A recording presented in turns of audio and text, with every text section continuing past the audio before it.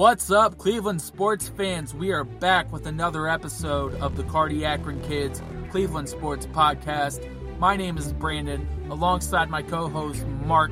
We got a great show today. We're talking Browns and the Kareem Hunt signing. We're going to give our NFL draft prospects of the week. We're going to do our free agency spotlight on the defensive tackle position. Then we're going to move along to the Indians and the Trevor Bauer arbitration meetings and what went down there. And then finally, we're just going to touch on the Cavs. We're going to give our games of the week and also our hot takes to finish it off like every episode. So without any further ado, let's get it on. He's going for Landry down by the end zone. A tumbling catch for a touchdown. See, being a Cleveland Brown is way more than just playing football. It's about being an elf. All right, guys, we're going to start this week's episode with some Browns talk. We got a lot of it. So we're going to start off with discussing Kareem Hunt and the Kareem Hunt signing. I wanted to kind of first get what your thoughts on the signing were, Mark. As a football move specifically, I think it's a great move. Kareem Hunt has obviously shown that he is one of the best, top 5, top 10 running backs in the league. Last year, in his rookie year, he rushed for over 1,300 yards, averaged about 5 yards a carry, and had 8 touchdowns. This past year, in the 11 games, he had 825 yards, 4.5 yards a carry, and 7 touchdowns. He's only had 1 fumble in his entire career, and he also has 10 total touchdowns, including 7 this past year receiving touchdowns. As the player himself, he's going to obviously help the team. However, I do not like the signing at all. Okay. Obviously, the off-the-field stuff is bad. I mean, there's no way to spin it. It's bad. As everybody has already known or seen the video of him kicking the woman in the hotel, we're never going to know the full story. The audio is never going to be released from the video. But even if he was rightfully mad at the woman for making racial slurs or saying some other verbiage that would have upset him, you never, ever, ever, ever hit a woman. Ever. No, absolutely not. And on top of that, he's also being investigated for 2 other instances involving 2 fights with 2 different men. So it's obviously not just him being angry at that one woman. He has anger issues. Yeah, he's got a little bit of a violent streak at him. And he's also voluntarily taking alcohol management and anger management classes. So he recognizes he has a problem. I don't like it for our team. I think with Freddie Kitchens being a new guy, we're on the up and up. I do not like the fit for the Kareem Hunt to the Browns. Yeah, on his him taking the classes and trying to better himself that way, that's good, but it's also really hard to buy, especially when it comes after all of the issues come to light. It's always a good PR move to go straight to that, and you have that kind of in your book and on your side. And I'm actually going to go the opposite route. I'm going to defend him a little bit. Not that he deserves to be defended. He definitely screwed up big time. But I'm okay with it. And obviously in terms of pure football aspect, like you said, he's a really good player.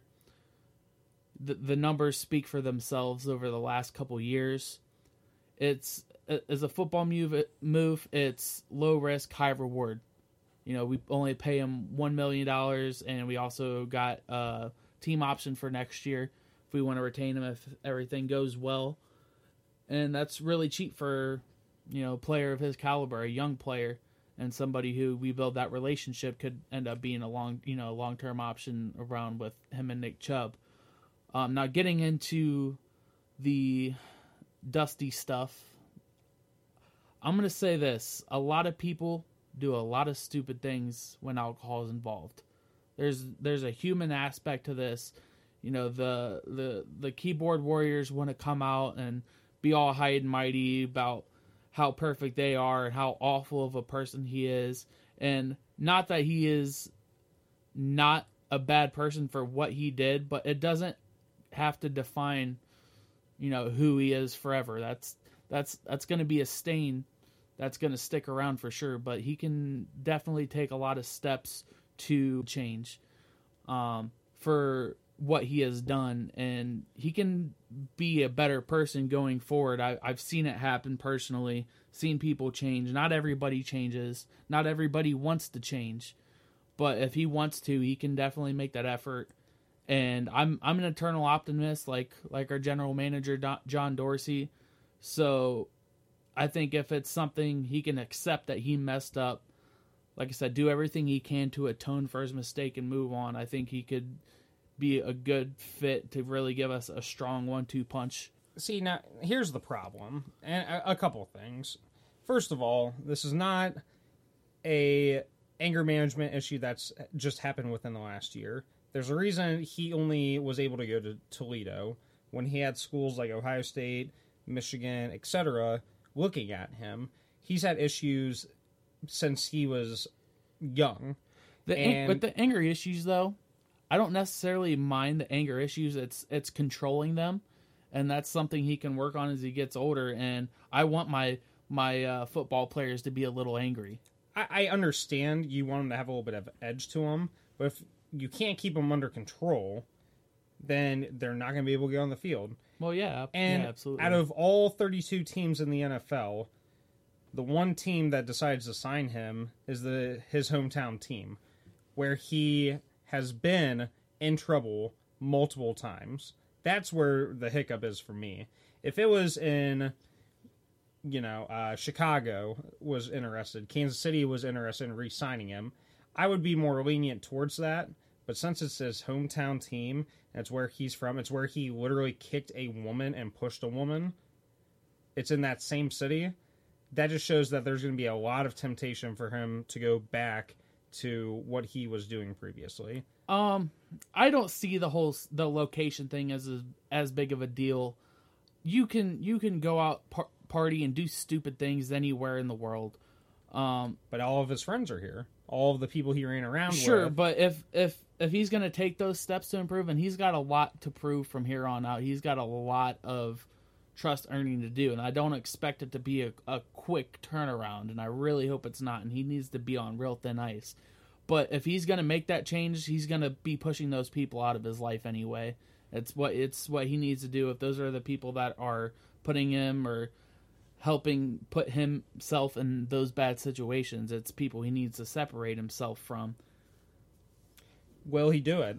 I get it, but like I said, I'm doing everything I can to make the case for him being on the Browns. I might be trying to rationalize it a little bit for myself, because I'm not, like, I feel the same way to a certain extent too. Like, I put myself in everybody's shoes in these situations. I try to see it from every point of view. So obviously there's very good reason for people not wanting to sign him, and I totally get that. But I just, wanted to make some points for the signing. Again, as a football signing, love it. If he had no red flags, off the field issues, whatever, I'd have been totally behind it. However, you can't just take a blind eye to the off field stuff. Yeah, but that's why he comes at where he is. A player like that, if he had a clean record, first of all, he'd still be with his regular team, but you'd also be paying him a lot more money if you're picking up as a free agent. That's why that low risk, high reward. If he can turn it around, it's a small investment. But after everything the Browns have gone through with Josh Gordon, finally getting rid of him, are we really wanting to handle yet another off-field distraction? Well, it's John Dorsey. It's his specialty. It's his specialty. So John Dorsey has said he cares about the kid, and I understand that. But let's not be ignorant about it. This is John Dorsey to a T. Well, John Dorsey can, if anything, he shows he's going to do the right thing when it comes down to it. I don't know about the right thing. The right thing to win, yes. Well, when I'm talking about with these players, he gives these players a chance. But I think he doesn't. He's going to give him a chance. But the first sign of them messing up, he's going to cut ties. He's not going to be Sashi and all the other GMs that let Josh Gordon slide and say, "Oh, he's such a good player. We got to keep him around if he changes." As soon as he messed up one time, he was gone under John Dorsey. So, and I think the same thing is going to apply going forward for Hunt. So do you count it as Dorsey giving him a second chance though? Because he drafted him. Yeah, then absolutely. Then Hunt gets in trouble, albeit not he under Dorsey. he messed up.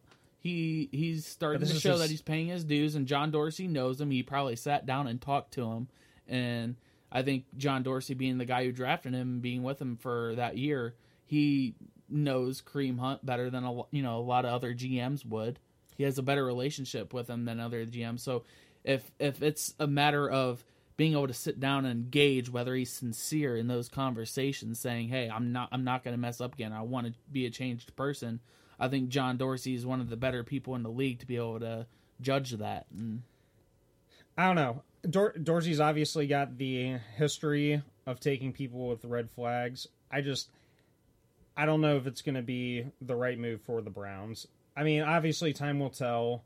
Mm-hmm. It just, if it doesn't work out, obviously no harm lost with the money situation. Yeah. But I think that it hurts Dorsey definitely as the, he looks as a super GM right now. Oh yeah, rightfully so. He's done a great job so far in his first year. I'm not going to take that away from him, but at the same time, this is a big. I think this is a bigger gamble for John Dorsey than people realize. Oh, absolutely. He's got balls. He's putting his reputation on the line with these guys. He's saying, he I think he knows that if they go down, he's going to start going down with them. He might get away with one of the guys messing up and having to cut ties, but after that, he's okay. But here's the thing: John Dorsey is definitely. He had to have sat in the Haslam office, especially looking D in the eye and saying, "I'm okay with having somebody who kicked and pushed a woman down." And D Haslam's one of the more outspoken people in regards to something like this. So he definitely had to get their approval and their trust on this issue. Yeah. So if Hunt does slip up again, it's going to really, I think, put him on the hot seat. So, but, another guy I think this impacts that we haven't even talked about yet is Duke Johnson. Yeah, I think when or if he even gets, Kareem Hunt steps on the field with the Browns, because he's definitely going to be facing some sort of suspension. So depending on how long that is, Duke is either going to get pushed to almost a full-time slot guy if he can make that transition, which I think he could if they really wanted to commit him there, but they kind of hinted that they would do that a lot more the last couple of years, and you haven't seen it as much. But the other possibility is him getting pushed all the way out of Cleveland, and I really would hate to see that, but that could definitely be an option, trade bait or something like that for them going forward.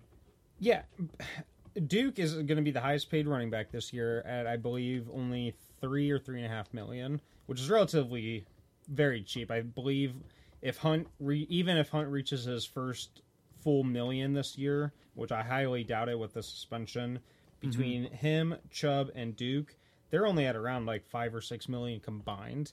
So money wise, you do not have a lot tied up in there. Right.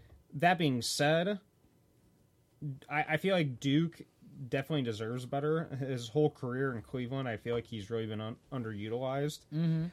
And he's been committed too. He has, and I was very, very surprised he even signed an extension. I really thought that he was going to be a guy who to test out his market. I would really like to keep him, even in a third down role. I know that Hunt's a very good pass catcher coming out of the backfield. Yeah. But Duke's electric. I mean, every time he has the ball, there's a chance he goes to the house with it. So if they keep him, I really hope Duke has a good attitude about it.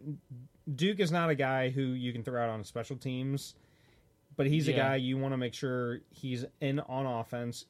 He's a guy you get touches 10, 12 times a game. And with Hunt coming in, I don't know if they're going to be able to do that between Chubb, Hunt, and Duke. Yeah. On special teams, I mean, I could see him being a returner, being a punt returner or kick returner, maybe. Maybe. Especially if he's pushed that far down the depth chart. But, yeah, like, I feel like he's just, his whole career has been filled with empty promises of more touches and more work. And he's been so committed and so loyal to the team, and I feel like they just have really screwed him over the years and never really gave him the shot, even with the opportunities there. When Crow was here, I thought even though he's a smaller back, every time he even runs the ball, he makes extra yards. I thought we could have given him a shot as a 3rd down or 3 down back, or at least, the first 2 downs, have him out there more, give him the 15 to 20 carries a game instead of Isaiah Crowell, and let him do that, and then also have the receiving threat. It's like when he's out there, he's more of a receiving back. But if you have him as a more prominent role, there's a lot more mystery as to, are they going to run it with him? Are they going to pass to him if you utilize him more as a runner, which they just never really did. The only problem I have with Duke, and it seems like it's every single game, he gets hurt. Yeah, he's not injured. Comes up with something. Yeah, something happens every single game. I to agree. Where it's like, okay, it's either tweaked hammy, tweaked ankle, a stinger in the shoulder, something, and he's not. I don't think he'll ever be a guy that needs or will get 20 to 25 carries a game and 5-6 catches out of the backfield, but. Use him to his ability. Use him as a guy in the slot. Use him in the wishbone. Use him as a wildcat guy even. Just use him for something that will use his ability to the max. I agree. Now we're going to move on. In the next segment, we're going to talk about our draft prospects of the week. We got some good guys, so we'll be back.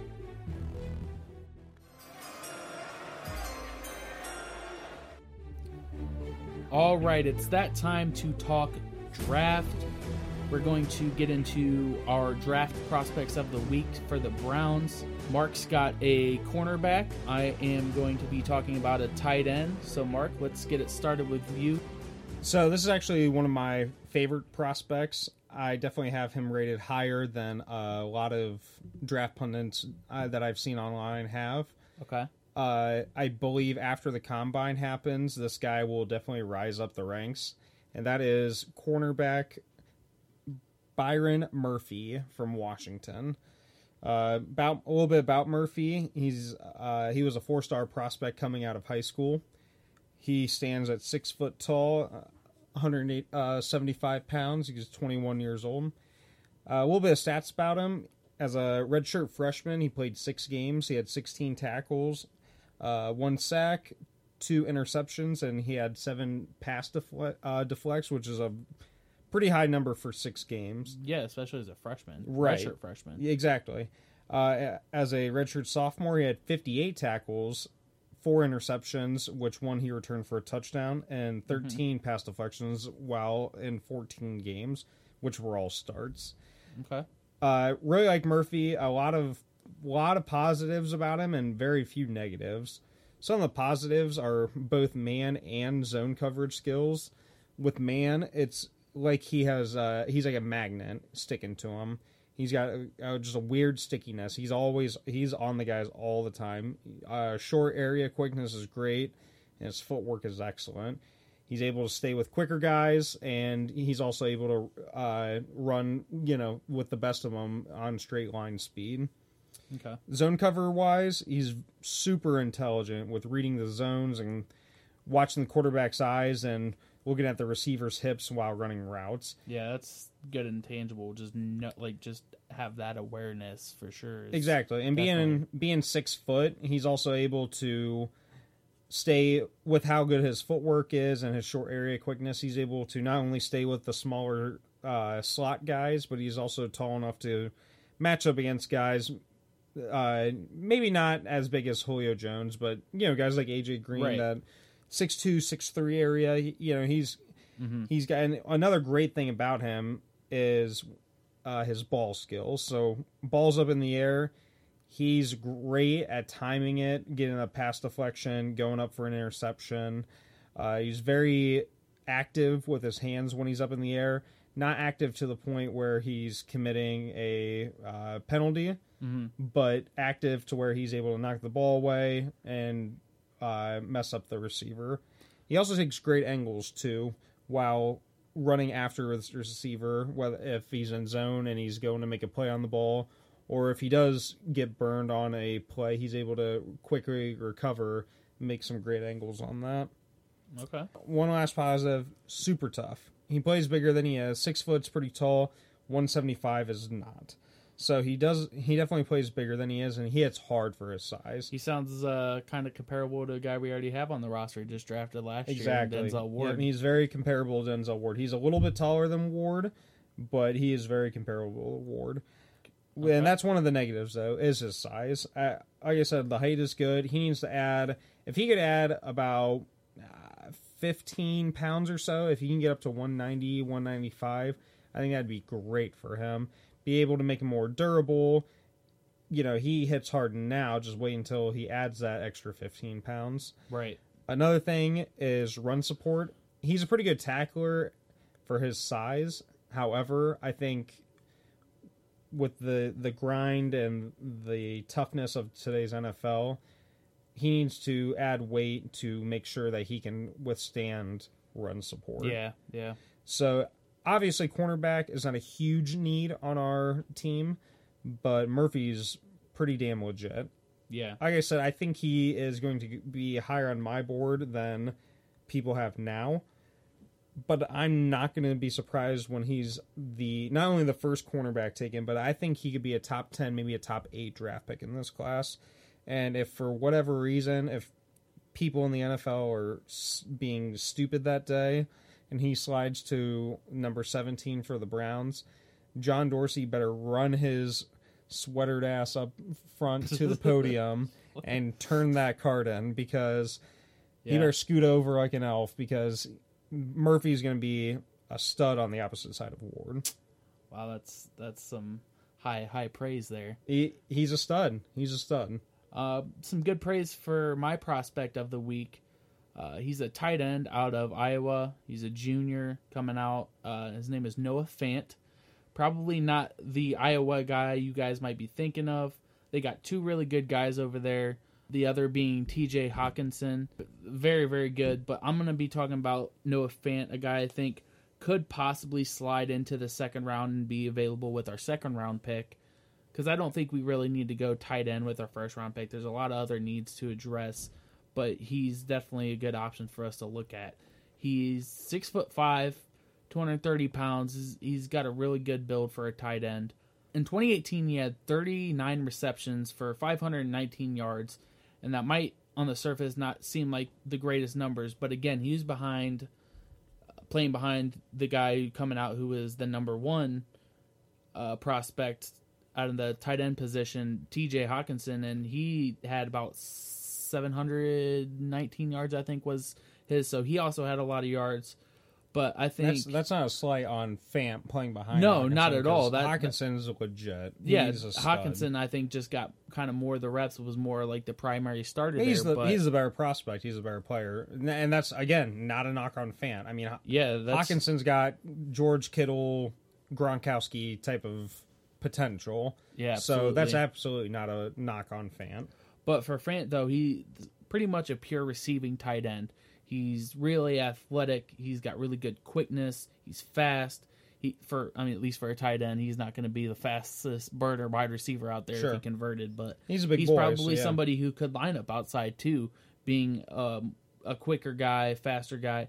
He can get off the line really quickly, and he can get separation on some of the deep routes. He can break away from some of the linebackers and make a good cut on a safety and get some separation. And he's a good route runner as well. So he's just got all the things you look for in a tight end that's going to be out there running around, catching and making plays for your team. Some of the negatives with him being more of that pure receiving tight end, he's not really a good blocker. That's something he's going to have to really work on and practice making this transition into the NFL. He doesn't really have the strength and the technique you'd like to see from your general blocking tight end, so that's not going to be his role. He's going to come in to catch the ball and make plays, and those are the type of tight ends I like to have on my team. Obviously, you have a couple guys out there for blocking situations, but when you need a guy to make plays, he'll be a good guy to throw in there with David Njoku. And I don't know if we did decide to go that route at the tight end, what that would mean for a guy like Seth DeValve, somebody who is a good young player we already have on the roster, has dealt with some injury over the last couple of years, but I thought and still think he has a lot of potential. I like DeValve a lot. Yeah, me too. I know when he was coming out 2 years ago in the draft, we got him. He had a lot of comparisons size-wise and everything to like a Gronkowski. Yeah. And you definitely see it. And He's very athletic. Yeah, too. you see the potential, but he just, I don't know why, but he just hasn't, obviously aside from the injuries, I don't know why when he is healthy, he hasn't got as big an opportunity as I kind of expected he would. Last year, they really put Fells out there a lot more, and Orson Charles. They utilize those guys more when I think that was definitely the blocking aspect of it, for sure. Because DeValve, I think, is kind of like that Noah Fant player. He's a big athletic guy, more of a receiver, whereas Fells and Charles are definitely the blocking guy. Yeah, so it will definitely be interesting to see if we do decide to grab a tight end early in the draft.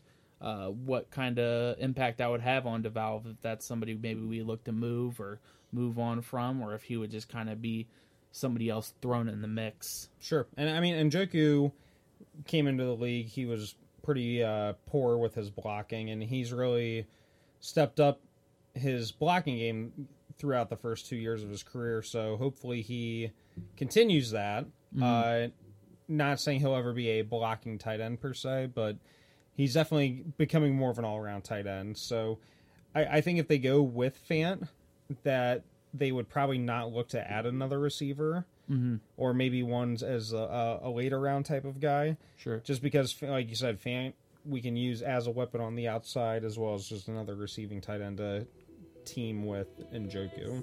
Yeah. Those were our draft prospects of the week. Next, we are going to be doing our free agent spotlight on the defensive tackle position. We'll be right back.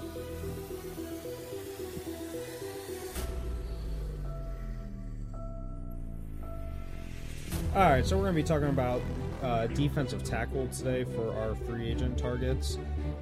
Brandon, what does the current room for our defensive tackle look like? They're not really deep at defensive tackle right now, so it's definitely a position we want to probably look to add in free agency or the draft. Right now, we have Larry Ogunjobi, who was really, really good last year. Stud. And he's a young player who's only going to get better, so it's really nice to have him in there. They also have Trayvon Coley, who they picked up as a free agent last year. 2 years ago. 2 years ago. Oh, 2 years ago. Undrafted rookie. But he is somebody who really started out at the bottom and kind of rose his way up, playing well, playing hard, and ended up taking over a starter position. And I think that he's the reason we ended up getting rid of Danny Shelton, is because they saw a lot of potential in Coley. And he struggled last year, yeah. He did. And they put a lot of faith in him, choosing to start him after training camp. And he looked really good up until that point, but he really didn't produce during the season. And then we also have Brian Price on the depth chart, who's probably somebody who's pure backup role, practice team guy. He's definitely not anybody we're going to rely on moving forward. Yeah, and with Coley, I think he is probably a good number 3 defensive tackle. But other than Jamie Meter, who we eventually cut before the start of the season, we didn't really have much else to go with. And Coley did show some promise his rookie year, but I really think they bit off a little more than they could chew with him at that starting spot next to Ogunjobi. Yeah, so you like to pretty much rate the state of the position group's room now. So what are you going to rate the defensive tackle room where it stands? So as of right now, 1 out of 10, I have it as a 5. Okay. The only fact... okay, we have Ogunjobi, who's a stud. I think he's going to be a top 5, top 10 defensive tackle. That's about next year. Ogunjobi's about 4.5 out of that 5. Pretty much. Yeah, and Brian Price, he's in the NFL.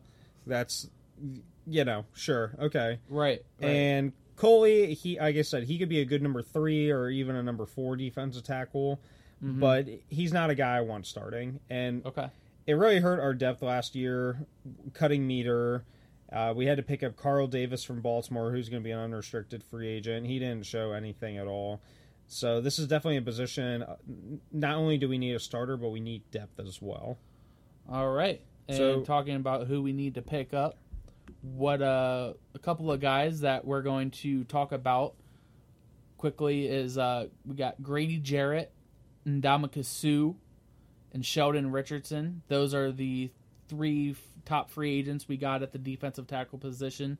We're just going to kind of break down, give our thoughts, and see what we think they would bring to the team. Yeah, so Grady Jarrett is definitely the best of the bunch. A lot of people have him as the best 5 or 10 free agents coming out this year. I personally believe that Atlanta is going to try and do everything they can to keep him. They've been making some moves, getting rid of a couple guys. They just released Brooks Reed, an outside linebacker. They also released cornerback Robert Alford, who they weren't exactly great players at this moment, right? But they were also taking up a pretty decent chunk of money.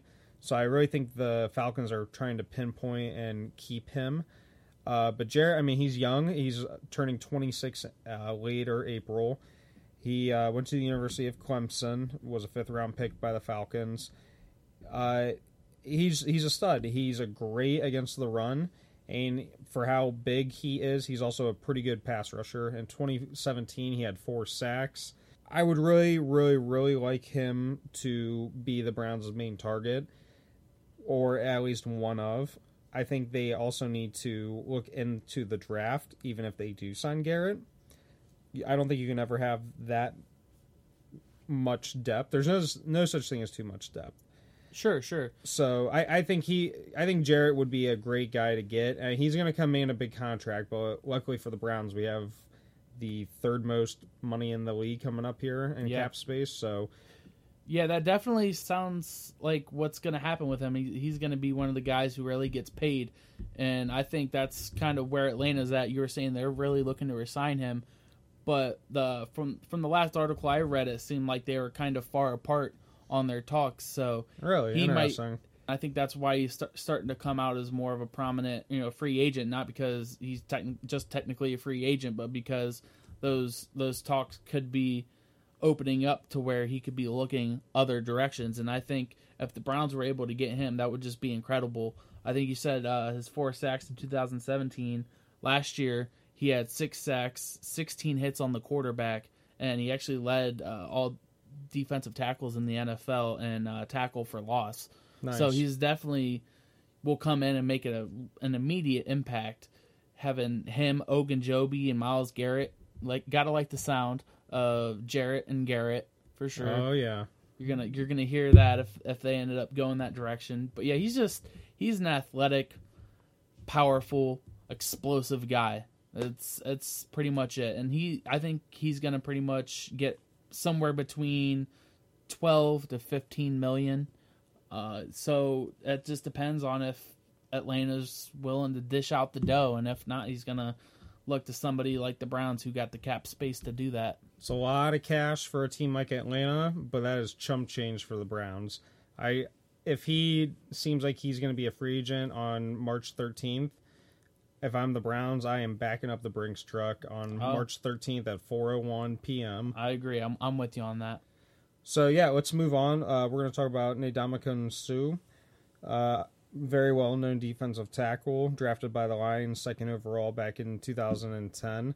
A little bit of a hothead. He was suspended for 2 games back in 2011 for stomping on the player for the Green Bay Packers. I believe it was TJ Lang, if my memory serves correct. Yeah, I think so. Yep.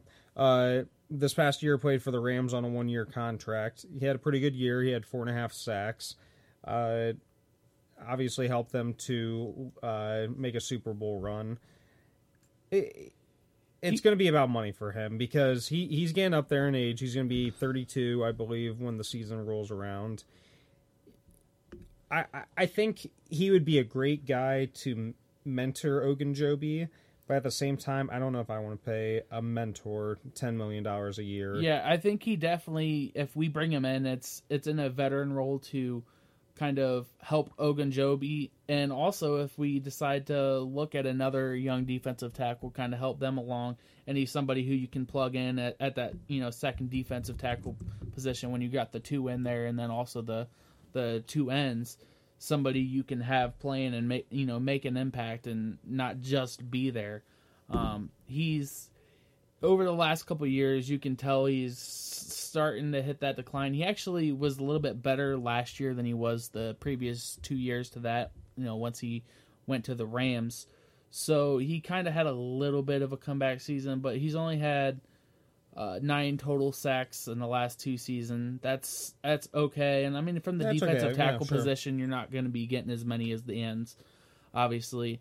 But he did, like you said, he missed those 2 games for suspension back in 2011. But in the rest of his 9-year career, he's only missed. Those are the only games he's missed. He's played 16 games in each of the other 8 years, and then just missed the 2 that 1 year in 2011. So I would say he's a reliable player. He's going to be somebody who's going to be on the field for you.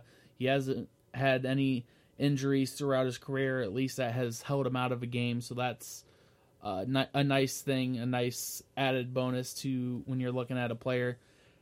And I think he's projected to get somewhere around like a 3-year deal with a $9 million salary. So Per year, that is, right? Yeah, Okay. yeah, per year. So you're not going to be, backing up the Brinks trunk to him, but he's somebody who's going to get a nice little paycheck and, play his role at this point in his career. Yeah, it'll be interesting. If he can still make an impact, which it seemed like he did last year, I would definitely be interested in keeping him as a guy who maybe starts the first year or two of his 3-year deal, and then a rookie we draft in maybe the first few rounds of this draft here, kind of groom him to take over for Nate Amakasu. So yeah, I'd be okay with it. I really want Jarrett, I think, is my number 1 guy, but I would be happy with the alternative, definitely.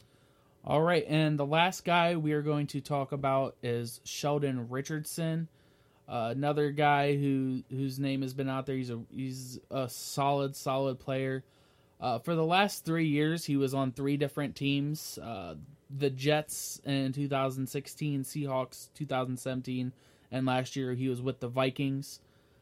He was another guy who hasn't been what he was his first couple years in the league. When he first came in, he had an immediate impact and was a really strong player, and he just kind of simmered down since then.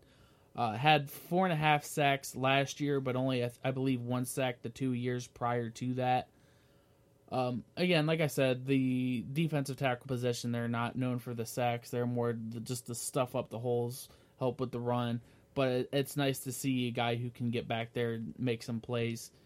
He, I don't think, did anything to earn himself any kind of big, crazy contract, but I think with his last year, which was kind of a prove-it deal in Minnesota, I think he did enough to get a nice little payday and, maybe a couple year deal, 2-3 year deal to lock up some security too. Yeah, I really like Richardson coming out of Missouri. I really think that his time in the Jets, especially those first couple years, he proved how dominant he could be. Yeah. At the same time, however, just like you said, the last few years have not been ideal for him. I think in Minnesota he did have a little bit of a rebirth. Mm-hmm. I think he's a guy who definitely needs to be in the right situation, right type of team. He was a Pro Bowler his second year into the league. So if the fire's still there for Richardson, 4.5 sacks last year is pretty good. And you got to think, too, with a team of Myles Garrett and Larry Ogunjobi and Ogba, or if they upgrade from Ogba, I think Richardson will be seeing a lot of solo blocking assignments against him, and he could definitely wreak havoc as that third or fourth defensive lineman who is going to go after the quarterback. And I think him and Ogunjobi in the middle would be very tough against the run, for sure. Yeah, and I think it comes down to pretty much how much they believe in Coley, depending on how aggressive they are in the defensive tackle search. If they see there's more there than that showed last year, and they still believe in him, they might give him another year in that second starter role, because I think they kind of generally have 2 starting defensive tackles. So depending on what they think about him, I think that's going to determine what route they go with this defensive tackle search, but it will definitely turn out to be interesting. See, I feel like if Trayvon Coley is our starting defensive tackle again this upcoming year, I will consider the offseason a failure. I really do. I like Coley, again, as that third or fourth guy. He is not a starter. If I was John Dorsey, I would not only make sure to sign a higher priority free agent at the tackle position, but I'd also make sure to draft one within the first 3 or 4 rounds. And worst case scenario, you have Coley as your fourth guy. You have a higher priced free agent. You have a guy you just drafted. You have Ogunjobi. You keep Ogunjobi fresh. You give guys reps, and you give guys a rest. I like it. I like it a lot. It's hit high, hit deep to left. Down the line it goes. It is gone. We're on the right side. Kipnis diving toward his left. Has it. Gets up. Throws. He got him. Swung on. Hit high. Hit deep to left. Away back. Gone. All right. You ready to do some tribe talk? Let's go. Let's do it. All right, the first thing we want to get to is we want to talk about Trevor Bauer and his comments about the Indians or the representatives in his arbitration meeting attacking his character, or assassinating his character, I think was the quote. Is when the story came out, it was really a lot about him going at the team, and that obviously does not sound very good at all. After the GM came out and talked about it a little bit, and he clarified his comments, I don't know if I necessarily believe it, but I can see how it was more directed at the people who were just arguing the case against him, and that's pretty much what the arbitration is lawyers, and it's like a courtroom. It's stating your case for and against. So I can see how they had to just bring up whatever they could. I don't think it was actual members of anybody from the Indians organization, so I can get how it could have been confused. Well, the Indians came out and said and Trevor Bauer admitted this as well. They said, do not bring up the Twitter stuff, that it's irrelevant. We don't even want to bring that up. And then it wasn't the Indians' choice, but the people going against Bauer did. Right, so I think anybody killing Bauer for saying something, I think you take a step back. I think, like I said, he was going more at the people arguing against him, and whether he knew it before or after, whether they were with the organization or not, he probably shouldn't have said anything, but I get where he's coming from at the same time. Yeah, he does get into some questionable arguments on Twitter. He engages with the fans. I don't see a problem with that. He might go a little bit too far sometimes, but that has nothing to do with the baseball. That has nothing to do with what the Indians are paying him to do. So I think he has every right to be a little bit frustrated when somebody tries to demean his character. I think it was just misinterpreted or misconstrued how he was going at the Indians, when really it was the lawyers that really have nothing to do with the Indians organization that were bringing up these arguments against him. I'm gonna go on the other side here. I'm gonna make an argument against you here. Okay. A big reason why the Warriors were attacking Bauer for the whole Twitter aspect is if Bauer says something on Twitter that gets him in trouble, whether it's a fine or if he goes crazy over the top and gets suspended, whatever, not only does that hurt Bauer, but that hurts the Indians' brand as well. people are going to be less inclined to buy Bauer jerseys, Bauer t-shirts. If Bauer's pitching one night, people might not be as inclined to go watch him pitch, which I agree. I think Twitter, he's having fun. He's a younger guy. He's obviously very hard-headed. He's going to, no matter, it's always going to be Trevor Bauer is going to be Trevor Bauer, which is something I like about him. But that's something you have to think about if you're the Indians. Yeah, you have but to think about that. I don't think he's done anything crossing any lines. No, yeah. And it's also a very positive thing, him being very, interactive like that. That's going to, just put him in even better favor with some of the fans. Is they're going to be like, okay, this guy will actually talk to us sometimes and is kind of give us his real thoughts. And because that's what you get a lot of time talking to professional athletes is a lot of times it's just interview talk, Right. It's the standard stuff. So it's kind of cool when some of these athletes can use like Twitter and Instagram to give some of their unfiltered opinions and give you a glimpse into who they really are. And so I don't think there's anything wrong with that. And like I said, I don't think he crossed any lines. So he some of the stuff might be questionable, but nothing that they should have brought and tried to use to demean who he is as a person. Yeah, and Bauer's one of my favorite players on the Indians. Yeah, I have here. a Trevor Bauer jersey. Like I fully 110% respect the guy, and I am fully behind him.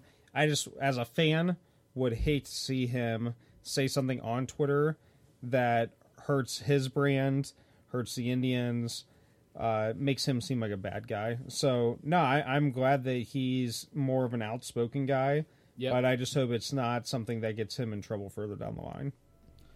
All right, and right after this, we're going to get into our Indians Players Spotlight. We're going to be talking about catcher Kevin Plawecki. I'm butchering that, but we'll get the correct pronunciation next.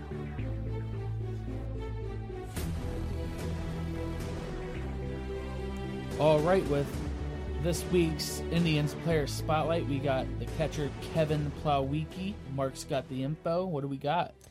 Yeah, so Kevin Plawecki is 28 years old here in about a week or two.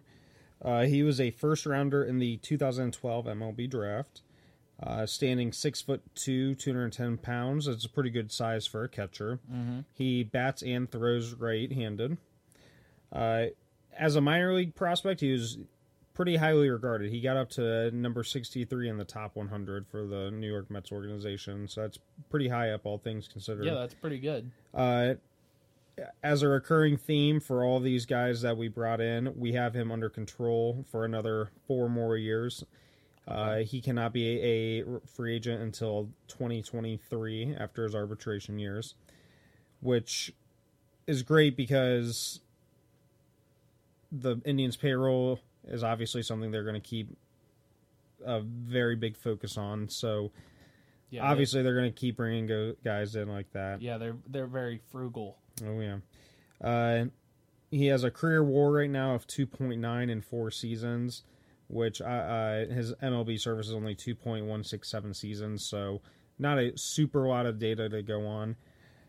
Some positives for him. He's got good bat-to-ball ability. As a minor leaguer, he had a 296 batting average. Hasn't translated yet to the majors, but hopefully in a full season, not going back and forth between AAA and the majors, he'll be able to get his average up. And he's also got a low strikeout rate. As an offensive catcher, he's going to probably be average in today's day and age. No more Buster Posies, and even go back way back, and he's no more Yogi Berra type stuff. Catchers are going to be mostly a defensive type of guy, which unfortunately is his biggest weakness. Yeah. He receives the ball well from the pitcher. He has a good rapport with his pitchers, and he has pretty average arm strength, but he's very inconsistent behind the plate in terms of his blocks and pickoff moves, his footwork. Just very inconsistent and sporadic behind the plate. As I see it right now, he's going to kind of be the offensive option compared to Roberto Perez, who will definitely be the defensive option. Okay. I don't understand why they would not bring Eric Haas up in this instance. We didn't give up a lot for Plawecki, and I understand that. Just Haas has been in the organization a while. He was kind of the next guy up behind Francisco Mejia down in AAA. Haas has put up good numbers in AAA. He's younger.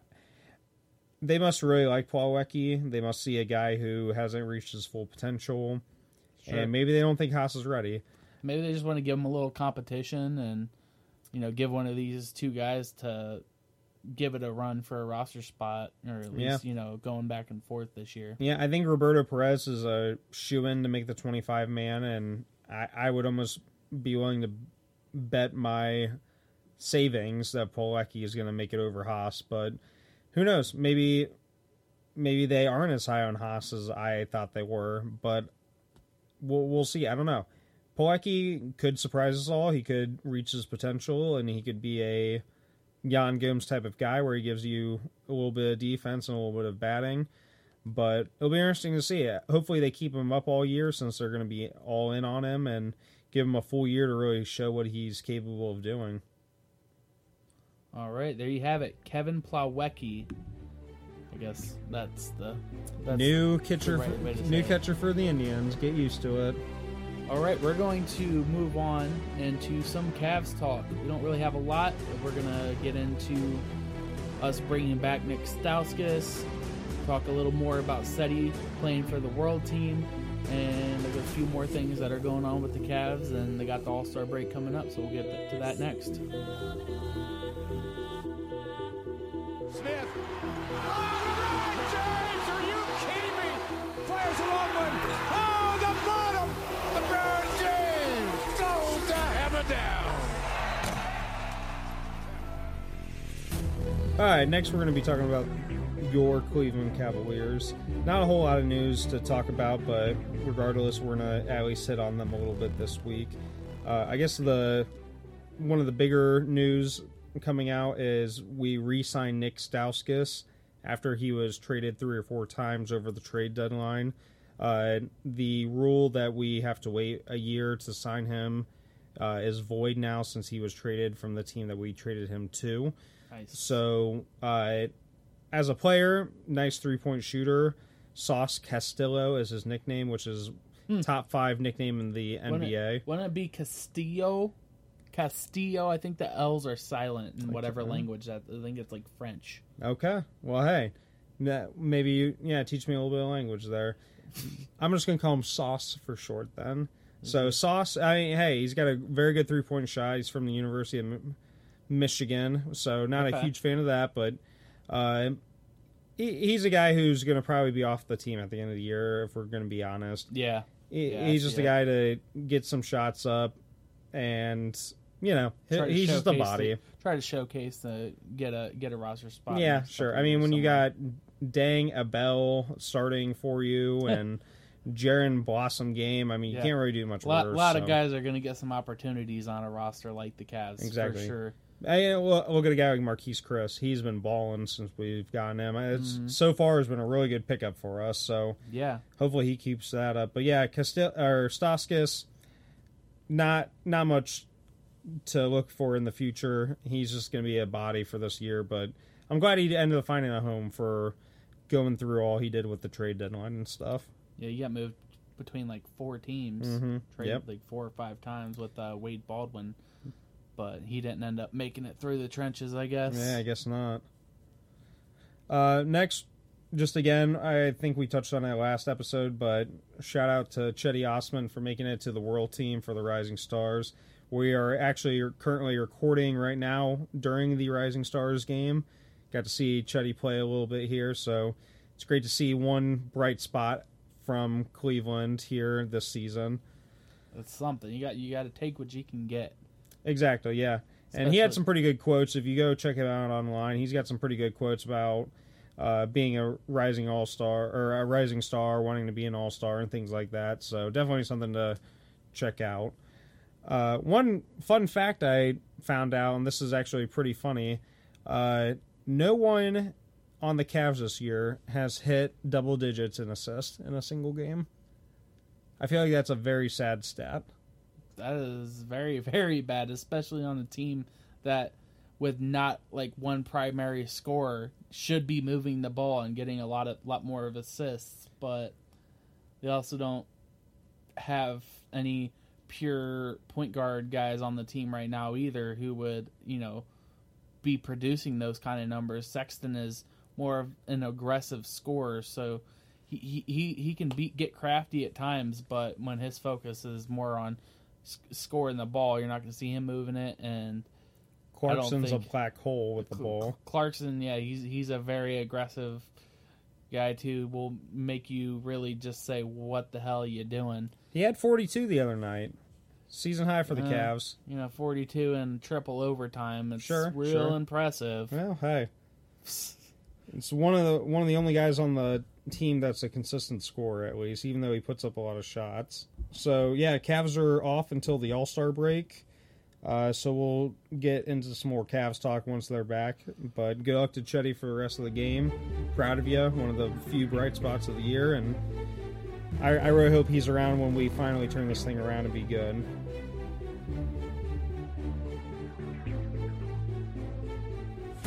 All right, just like the previous episodes, it's time for Mark to give us a rundown of his games of the week. Mark, what do we got? Yeah, so this week, not a whole lot going on. For the NBA, we have the Rising All-Stars Challenge, like I was just talking about, USA versus the world. We have the Skills Challenge, the 3-point contest, and the Slam Dunk contest going on tomorrow night, which will be Saturday the 16th. All-Star Game is going to be on Sunday at 8 o'clock, which is the 17th. There's UFC as well, which I touched on last episode. Francis Ngannou taking on the returning Cain Velasquez. Definitely be tuning into that. And that's pretty much it. Kind of a slow spot so far in the sporting world. But NFL is going to be picking up here soon. A couple weeks, we'll have the Combine. We'll have free agency opening up in about a month. So it will be a exciting time here in the next couple weeks or so once the NFL offseason starts really generating some buzz. You know what? Next week we're going to have to dig in a little bit more and get into our AAF research. We do. Maybe start throwing that in there. Do you get your team tattoo yet?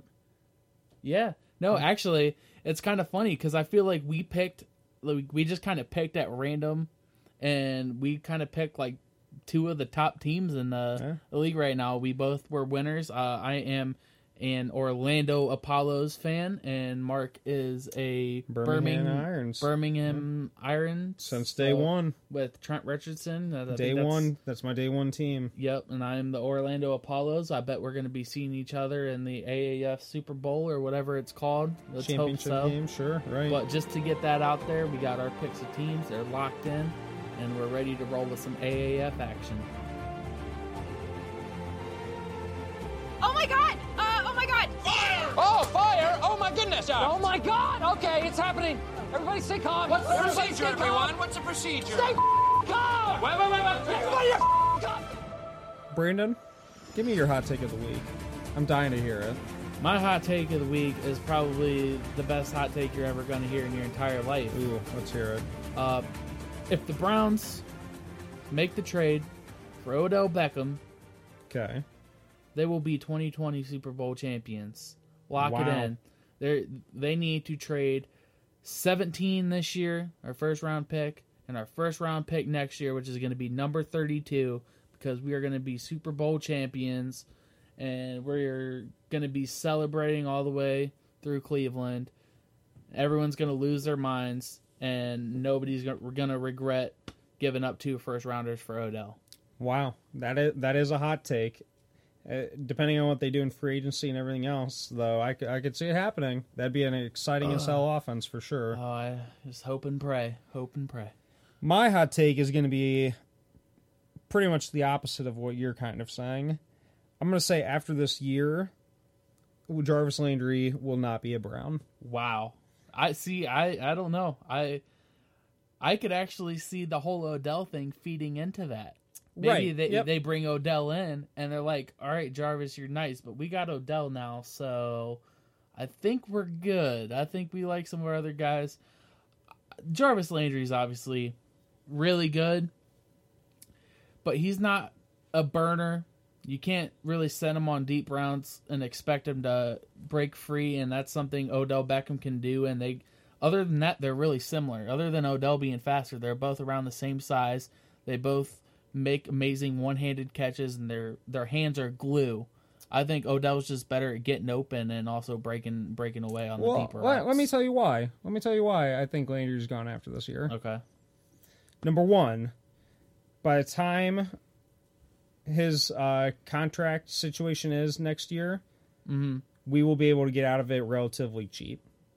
I think it's structured that way. Structured very nicely for the Browns to cut ties after next year. Okay. If a team is stupid enough to take on the remaining years of his contract, I would definitely trade him. Number two, this time next year, we're going to definitely need to look into start re-signing some guys. I know we're going to be re-signing Randall this year. We can extend Schobert this year. We're also going to need to start looking into guys like Njoku, Garrett, Peppers, guys like that. Bitonio and Zeitler are getting up into their contracts, as well as J.C. Treader. So there's going to be some guys that need re-signing. And I know we have a lot of money now, but those are guys I would much rather keep than Landry. And third, I like Landry's attitude. I think he's a pretty good receiver. He's overpaid for his position right now and what he can do for this team. And, you know, I think we could find a guy who's just as much of an impact on the field in this draft, in a guy like Andy Isabella, and a guy like Hakeem Butler, and a guy like DK Metcalf. I think there's definitely people that we can replace him with for a fraction of the cost for what he does for this team. I'll tell you the reason I don't see it happening is, and obviously, I mean, it's still a stretch, it's a hot take, but I don't see it happening because I think he's developing a really good relationship with Baker Mayfield, and that's something you don't toy with when you got a good connection between a young quarterback, upcoming star, and a wide receiver he starts to build good chemistry with. And I think I'm going to go another way with it. I think that Jarvis is going to blow up on Baker one time this year. Throughout the year, he's going to be pissed that he's not getting targets. Even if we're winning, Jarvis is going to show that he is more center of himself. And Baker's so good at finding guys who are open, he's not going to target one guy or not. So I think Landry's eventually going to be pissed at the fact that he's not getting targets. Because Odell's going to get all the targets, right? We'll see. We'll see. I don't know. Possibly, but we'll see. All right, that will do it for our hot takes of this week.